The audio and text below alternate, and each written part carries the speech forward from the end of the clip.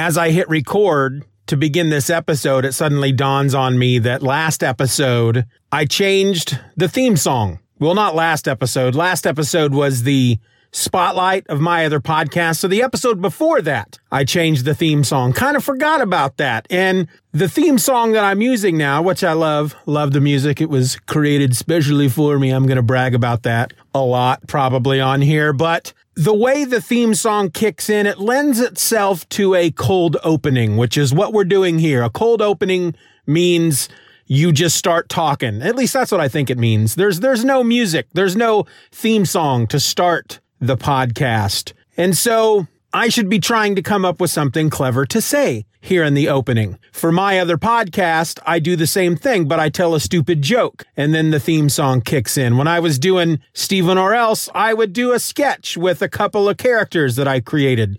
But for this, for Just Another Fanboy, I really did not remember that I had changed the theme song. And so I have nothing at all to give you for this cold opening, except what you just heard. Oh, I hope you didn't stop listening.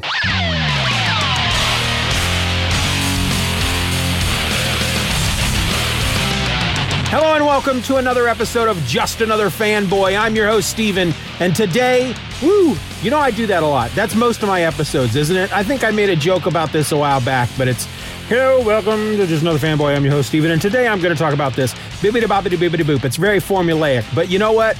If it ain't broke, don't fix it.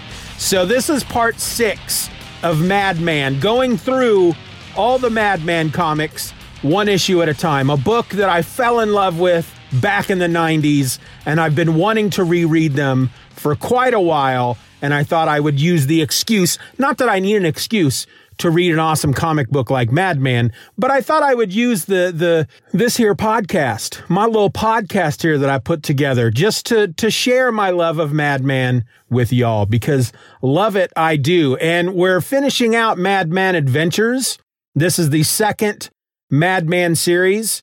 The first one was just called Madman. It had 3 issues. This one's called Madman Adventures, and it has 3 issues. And we're talking about issue number 3. And when we start, we're driving out into the desert, the hard pan, a rocky area. Frank and Dr. Flem and Dr. Boyford are taking a vacation. They're going camping out in the desert land, out in this harsh environment. It's not just flat desert. Like I said, there's mountainous, rocky things around. And the main reason they're going is because Dr. Boyford needs a bit of a break. He has been taking this brain serum that he injects from a needle into his tongue to make himself smarter, and it has made himself way more intelligent. He was already a pretty intelligent dude. He's a scientist. He's a mad scientist. He was already pretty much a genius, but this has taken him over the top. But it's also made him a bit of a jerk. It's given him quite the attitude. And when we start out this issue, we got all 3 of our characters here, Dr. Flem, Dr. Boyford, and Frank. They're in the front seat, or I guess the only seat, the bench seat of an old pickup with a camper shell on the back of it. Dr. Flem is driving. Dr. Boyford is sitting in the middle, and Frank is shotgun. Well, Dr. Boyford looks slightly different than he used to, because the last time we saw him, he was bald. But now suddenly he's got this huge head of hair. It's like a big pompadour. It's like Elvis squared. It's this really hip, freaking big pompadour hairdo. And again, he's kind of a jerk. Dr. Flem is talking about this campsite that they're looking for. And Dr. Boyford's like, I know, blue skies, carefree days, no worries, blah, blah, blah. But Frank, he's really looking forward to this. And when they get out there to the campsite, the first thing Frank wants to do is go explore. And he asks them, do you guys mind if I go off and do a little exploring? And Dr. Boyford just freaking goes off on him. I certainly do. I suppose I'll be expected to make camp, prepare the meals, and do any other laborious activities. And at this point, as he's yelling at Frank, his hair, which we presume to be a wig because he was bald, and this is pretty much giving us the big clue that it is, because it's about to pop off his head. And we can kind of see underneath it, there's something weird going on to his head underneath that wig. Well, Frank feels kind of bad that he's upset Dr. Boyford, but Dr. Flem explains to him, no, that's okay. Don't worry. I'll take care of everything. Frank, why don't you go explore, but get us some wood for the fire while you're out there. I'll take care of everything else. Dr. Boyford, why don't you go get into the camper and take a little nap? And so Frank is out and he's exploring and he's gathering up wood. And suddenly, as he's walking around out there with an armful of wood, it's just suddenly like, boing, yoing, yoing, yoing, yoing, something just freaking hits him. There's this wonderful panel of his eyes just straight up bugging out of his head. It's a very surreal looking thing. Something is trying to communicate with Frank through his brain. And it hits Frank so hard that he drops all the wood and he's looking out over this. He's basically up on this, in this rocky area, and he's looking out over the flats. I don't know if they're salt flats, but it's a big flat open area.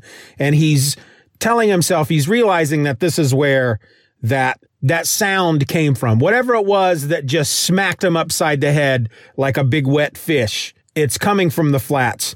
But he doesn't just go running out there. He goes back to the camp to drop off his wood, and he asks Dr. Flem if he heard something strange just a moment ago. And he's trying to describe it to Dr. Flem because Dr. Flem is like, well, no, I didn't, but I'm assuming you did. And he says, yeah, it was kind of like an odd hum, a whispering hum, like a voice from the past. And Dr. Flem suggests that maybe it was the wind whistling through the canyons. And Frank's like, nah, I don't think so. I don't know. It just seems so distinct, almost desperate. And Dr. Flem realizes that it's got Frank feeling kind of wonky. And Frank explains that it felt kind of like a beacon of some kind that just slammed into his head. And Dr. Flem tries to distract him. Says, basically, you need a rest just like the rest of us. You need to relax. So let's get this fire going and roast some weenies. How about you go get the matches out of the camper? Frank thinks that's a pretty good idea, but Dr. Flem tells him, now, try not to disturb Dr. Boyford because he's probably asleep by now. So as Frank makes his way around the back of the truck to get into the camper, he notices before he even gets into the camper that Boyford's not in there. No, he's hiding behind a rock and he's getting ready to inject more of the brain serum into his tongue. And Frank comes up from behind and startles him. I thought you were through with your brain expansion experiments. And Boyford explains, well, I didn't stop. I've cut back. It's important research. I know what I'm doing. Don't worry about it. And Frank's like, don't worry about it. And this is where we do finally find out that, yes, it is, in fact, this wonderful head of hair, this big pompadour on Boyford's head is a wig. Because Frank snatches it off his head and he says, look what it's doing to you. And you can see his brain has grown 6 times its normal size. And it's really weird because back in the first series and just in the Madman series, the first 3 issues, Dr. Boyford had pretty much died. He'd been run over by a car. These bad guys tried to take him out.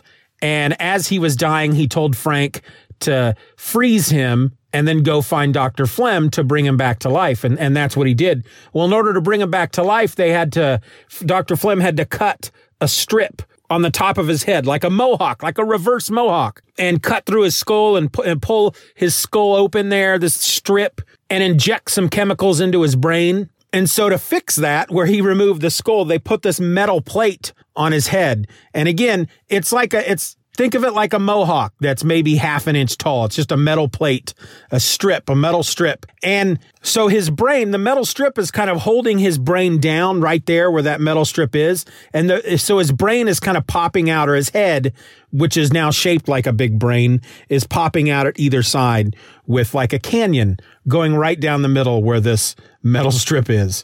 And so Frank is giving him all kinds of crap. This is messing you up, man. Look at your head. You promised us you would relax on this vacation. Now you get into that camper and you take a nap, or we're going to have to tie you down. And Boyford's like, no, I'll sleep now. I know you're concerned, but please, there's no need to worry about me. So we go back to Dr. Flem and he's starting the fire, and then they start roasting hot dogs, and they're eating hot dogs and they're having s'mores, and Dr. Flem is telling Frank a scary story. All the while, Boyford's in the back of the camper sleeping. And then as they're getting very relaxed, they're having a good time. They're roasting weenies, they're roasting hot dogs, scary stories, they're having a good time. Suddenly Frank jumps up. There, do you hear that? Do you feel that? And he feels it again, and he hears it again. And whatever it is, it's trying to contact Frank. And Dr. Flem says, nope, I didn't hear anything. Why don't you just go to sleep? It's been a long day. I'm sure you're pretty stressed out. So Frank climbs into his sleeping bag, and then he just has this really crazy dream.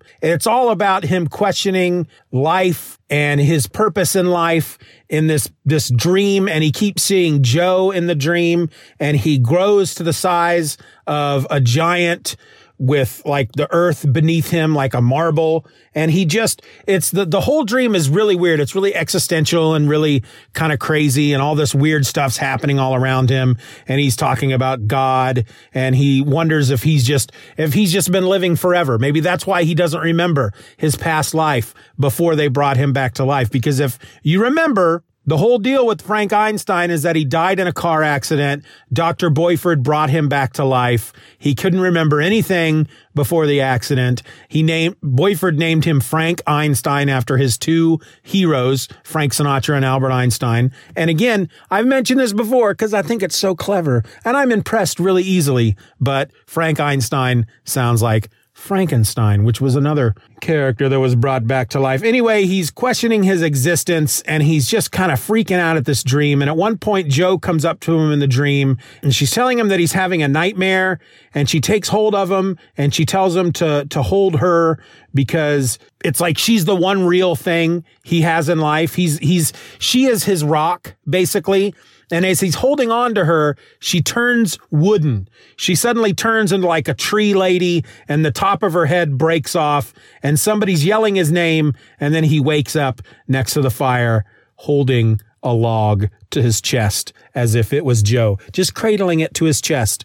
And it's Dr. Flem's yelling at him. You were shouting in your sleep. Frank says, "Where's Joe? Where's Joe? What happened to Joe?" And Dr. Flem takes the big log away from him and tells him that she had to work. She's back in Snap City, and he knows that. And he starts to wake up all the way, and he's shaking the cobwebs out of his head. But there's just something out there in the flats that are calling to him. And he decides that he just can't ignore it anymore. And he decides to go investigate to see what it is that's calling to him. So he heads down to the flats. He takes with him one of the helping hands that Dr. Flem had created. He'd created all these silver floating balls, and they all had various tools and attachments on them that help him with his experiments. But two of them had arms and hands attached to them that look very much like Mickey Mouse hands because they have white gloves on them. And I don't remember both of their names, but the one that accompanies Frank is named Marie. And it's really quite weird because it's not really important that we need to know that Marie went with him out here, because Marie doesn't really do much. Marie's just kind of there. And the helping hands don't talk. They don't really communicate all that much. I mean, they gesture a bit, but really Marie's just there with him. And so they head out onto the flats, and he's running across the flat ground, whatever it's made out of, whether it's sand or salt flats or whatnot. And suddenly he trips over something poking out of the flats. And it's this colorful object that's kind of like clay. Okay, imagine this.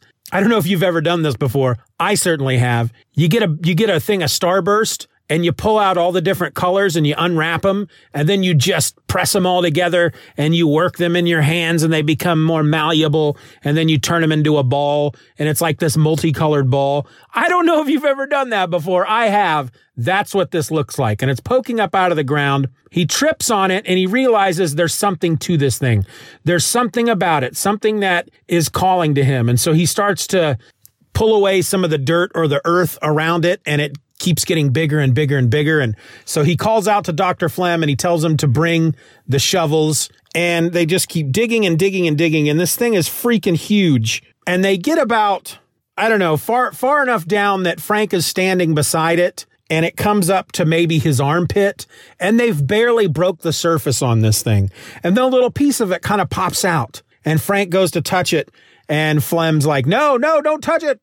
And then when he does, he melts into this thing, and suddenly he's inside it, and he's walking around, and it's really weird in there, and it's a lot of colors and a lot of squiggly shapes, and he finds himself at the very center of it, and at the very center is a weird looking alien in a bubble. And these things come out of the walls, and one turns into a microphone, and one pokes him in the head and causes an antenna to come out of its head.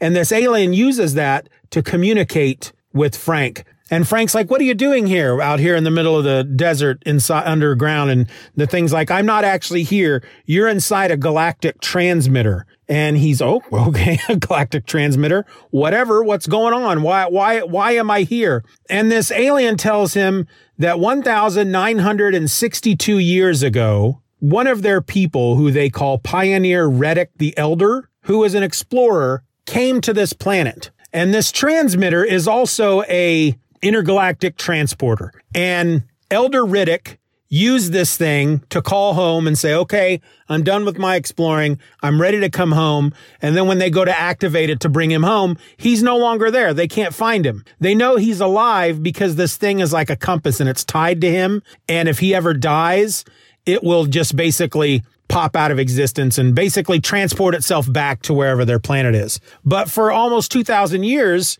they've been sitting there waiting for him to continue contact and say, all right, now I'm ready. But again, they've lost contact with him. They don't know where he is. All they know is he's on Earth and that he's alive. And Frank says, okay, so he's trying to clarify. Okay, so let's see. A space explorer arrived on this planet almost 2,000 years ago, asked for a ride home, and you sent this round thing to come pick him up, right?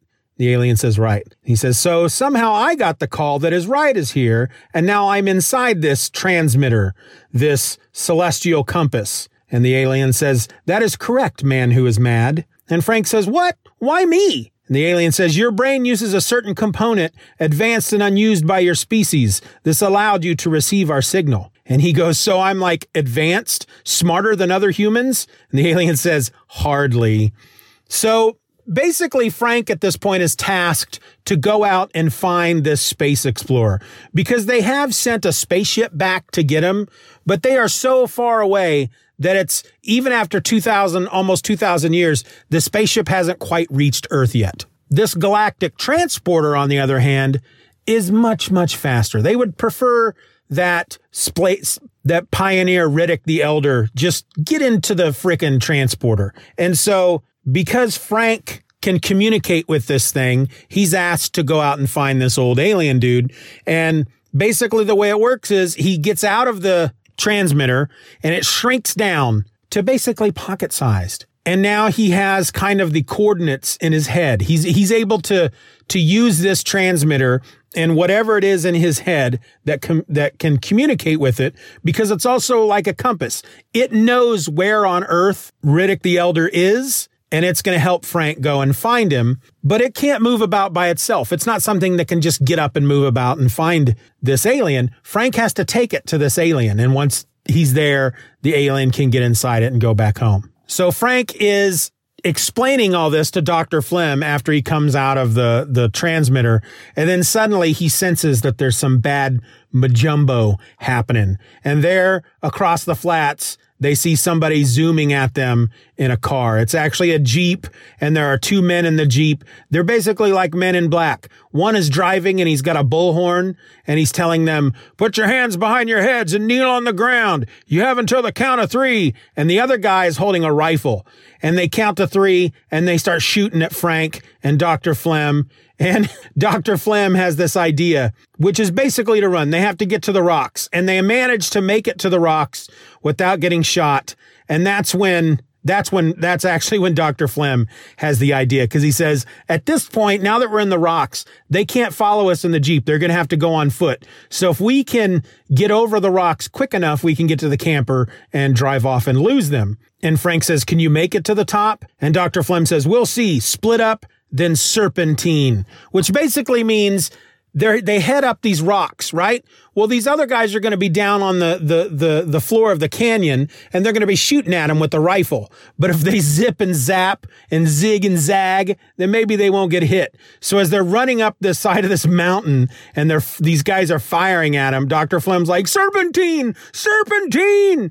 And they're just opening up on them. And it gets to the point where they can't go any further, and they're hiding for cover. And one of these men in black basically tell them, look, we know you got that little thing. If you give it to us, we'll let you walk out of here with your lives.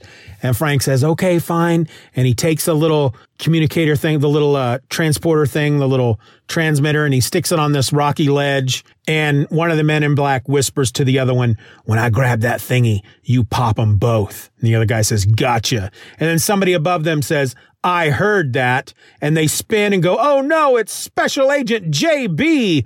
And there's another guy, another man in black up top on this ridge, and he blows them up with a bazooka. Actually, he kills one and the other one runs away. And he's got this freaking doohickey coming out of his ear with like a little satellite dish on it. And that's what he was using to hear him. And he refers to him as stinking liars. And he's got a big fancy pompadour, just like Dr. Boyford. Really weird. So he goes down and he gets Frank and he gets Dr. Flem and he helps him.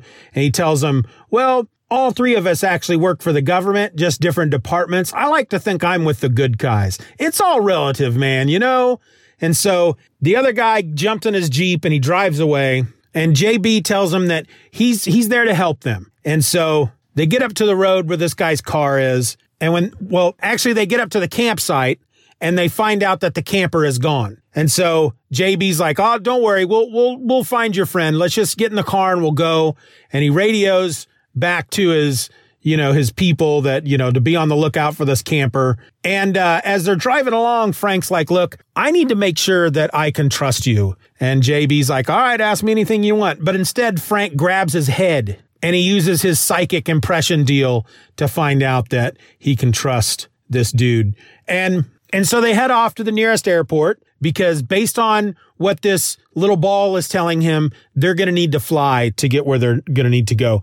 But as they're driving down the road, they come across the camper. It's pulled over on the side of the road. Somebody has scrawled mathematical formulas all over it, as well as the rocky cliffs next to it, the rocky ledges, these big rock walls. And they find Dr. Boyford, and he's just freaking walking around like a zombie, and he's speaking in formulaic code. And he's got black ink or paint or whatever just dripping off of him from where he was scrawling all these messages. And his eyes are all messed up. He's just messed up. His brain head thing has gotten bigger and he's just messed up. And so they call for an ambulance. They stick him inside the ambulance. They take a ride on the ambulance to the airport, and then the ambulance takes off with Dr. Boyford. So they're standing outside the airport, and Frank is holding this little ball, and he concentrates on it, and his head does this weird thing. It's the art in this book, again, it's just so spectacular.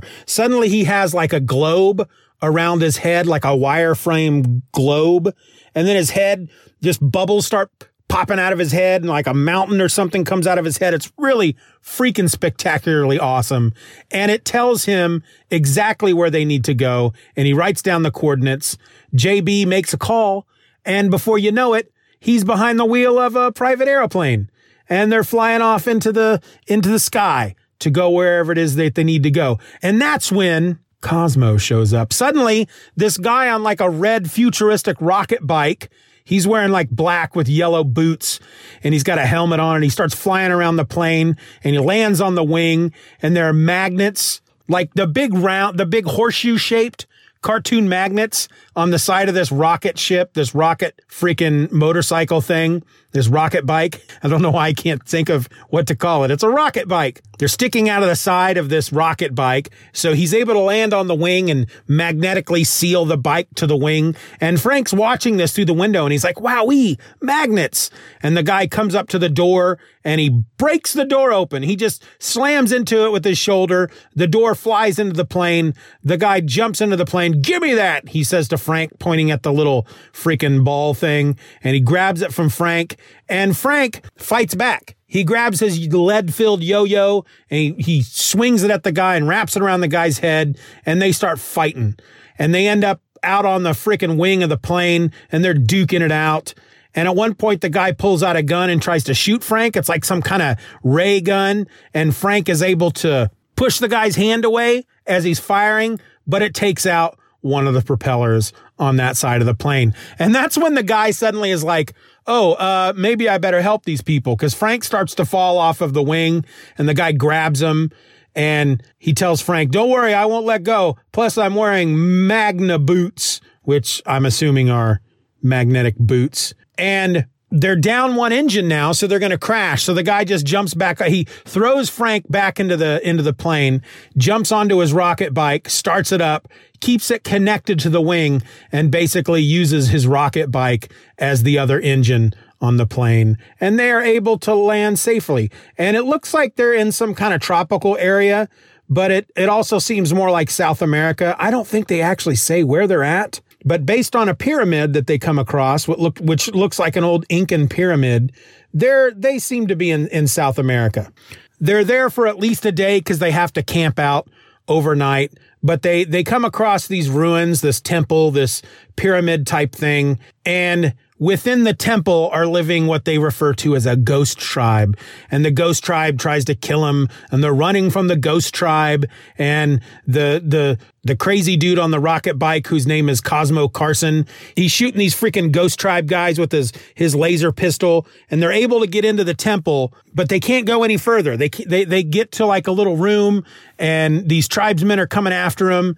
But then suddenly there's this dude there in a cloak, like this old cloak that's all patched up and torn. And he speaks to the tribes people, and they all leave. And he tells them, you are safe now. Please don't be afraid. And they ask him who he is. He says, I am one of three. I am Nephite. These people are Lamanite. Now, this is a Mormon thing. So if you're not aware, Mike Allred's a Mormon. He actually did a comic book series based on the Mormon religion. I've never read it. It was called like the Golden Plates or something.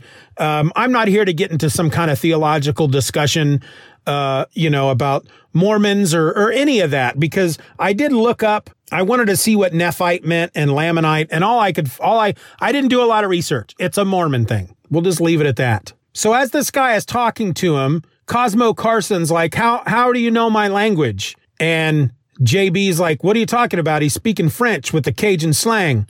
And Frank says, what? French? He sounds English to me. And that's when Dr. Flem realizes that this guy is speaking in tongues. He says, ancient prophets were given the gift of tongues to speak and teach to all people with complete understanding, no matter what the language. Anyway, this dude, this one of three, takes Frank and Cosmo and Dr. Flem and JB, takes him into the temple where we finally meet Elder Reddick, or Reddick the Elder, or whatever you want to call him. He's the same kind of alien that we met earlier, except for he doesn't have any legs and he's only got one arm. Frank hands him the little bowl, and the dude just kind of grabs onto Frank and has Frank carry him to the top of this pyramid. And they're sitting up there, and he's getting ready to activate this little ball so that Riddick can go. And it's this really weird scene where they're sitting there at the top of this pyramid. It's just the two of them. And Frank says, before you take this, can I ask you a very direct question? And Riddick just reaches out and grabs his nose and says, beep, got your nose. And then he pulls Frank's mask down. Frank has like a little antenna now sticking out of the top of his head. It goes whoop. And Frank says, please tell me, do you believe in God? And this ball opens up and surrounds him. And as it's closing around him, Riddick says, yes. And then he is shot forth into space to go back to where he was supposed to go. Cosmo Carson is like, well, all's well that ends well. Turns out that Cosmo Carson was sent to get Reddick. When the alien there at the beginning of the story said that they had met with, they had talked to like the Coalition of Planets or something to send somebody to come help, that ended up being Cosmo Carson. JB's really upset because he didn't get anything out of this. He should have gotten a blood sample or a skin sample or a DNA sample or something, and he didn't get nothing. And we end Frank still has the little ball. I'm not sure how he has it. He's got this little ball hanging off a string, but I think there were more of them laying around. I don't know.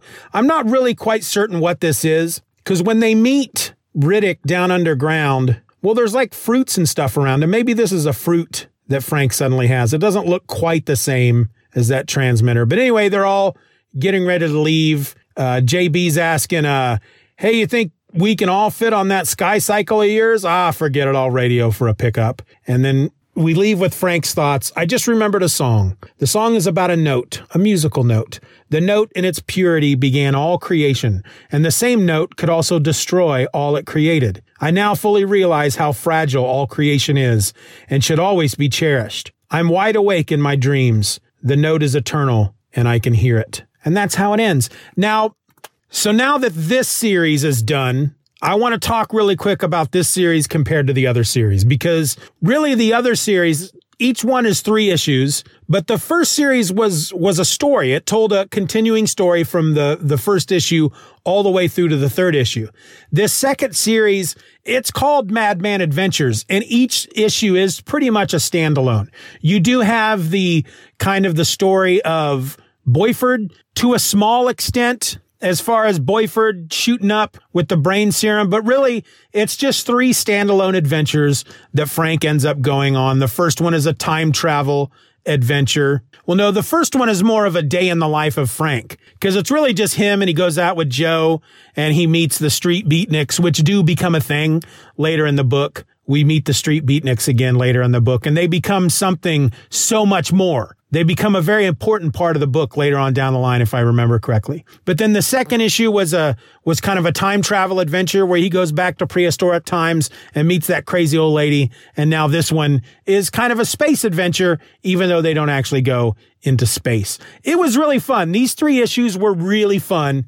And I keep saying this, but now I'm just even more pumped to get into the next series. The next series is called Madman Comics, I believe, and it was put out by Dark Horse. These first 2 series came out by Tundra, which I believe it's no longer around, and I think it was created by one of the 2 guys that created Teenage Mutant Ninja Turtles.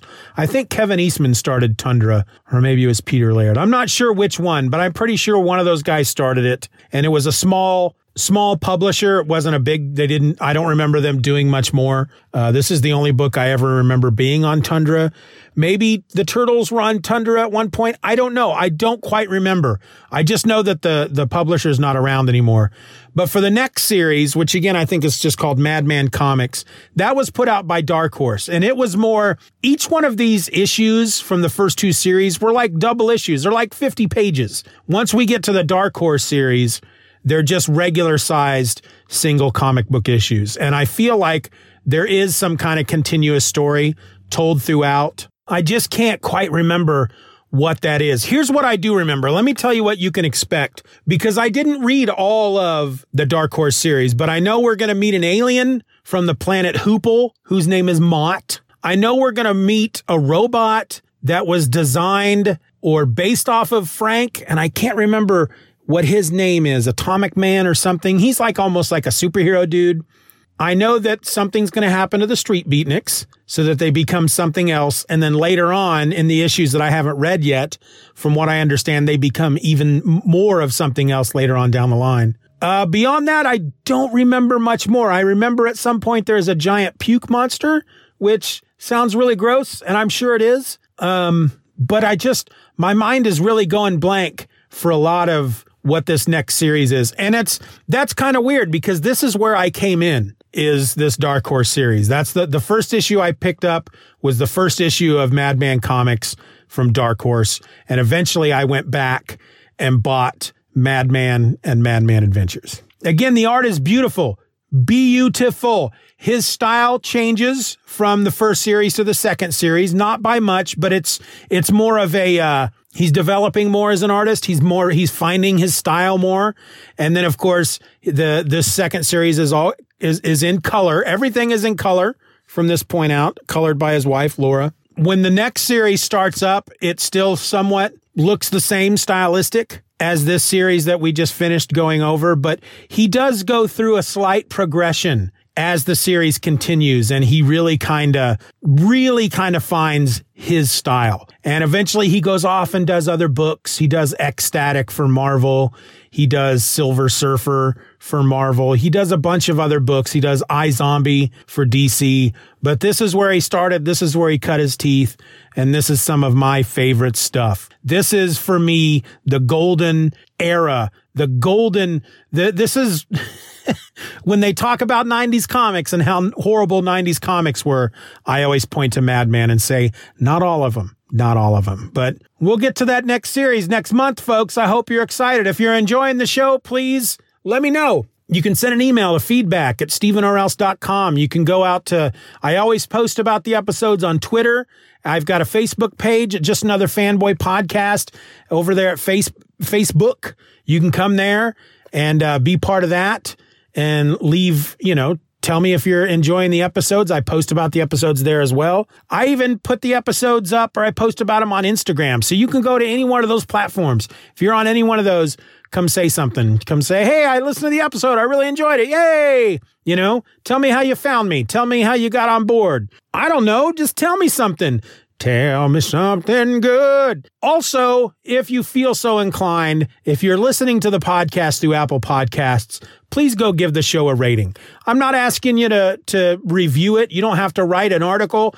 Just pick a star, 1 through 5, 1 being the worst, 5 being the best. Boom, hit one of those stars, rate it for me. The more 3, 4, 5-star, ratings I get, the higher up in the algorithms I go. And I know you have to have a certain number before you're even part of the algorithm, before you show up on any of those first page things, So I need those. If you listen to the podcast anywhere else and it provides you with an opportunity to rate or review, please do so.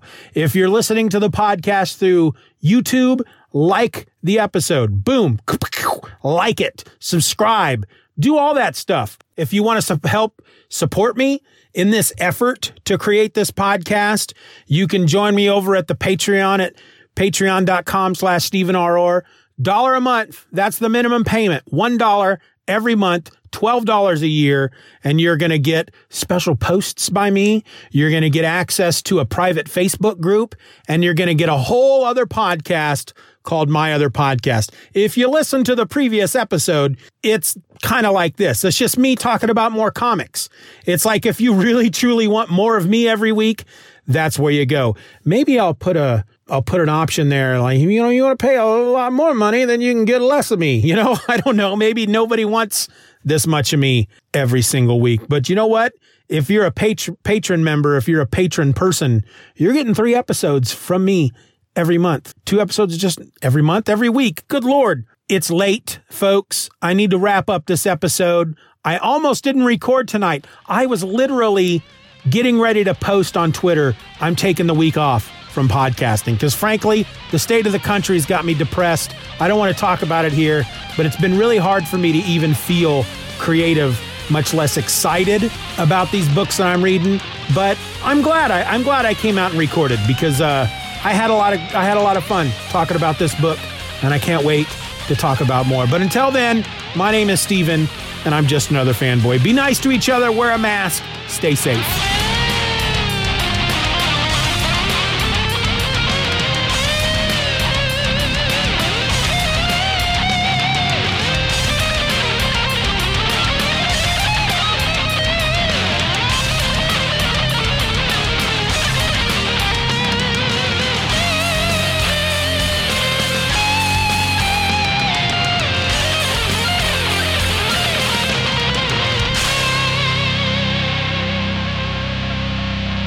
Bye-bye, Daddy.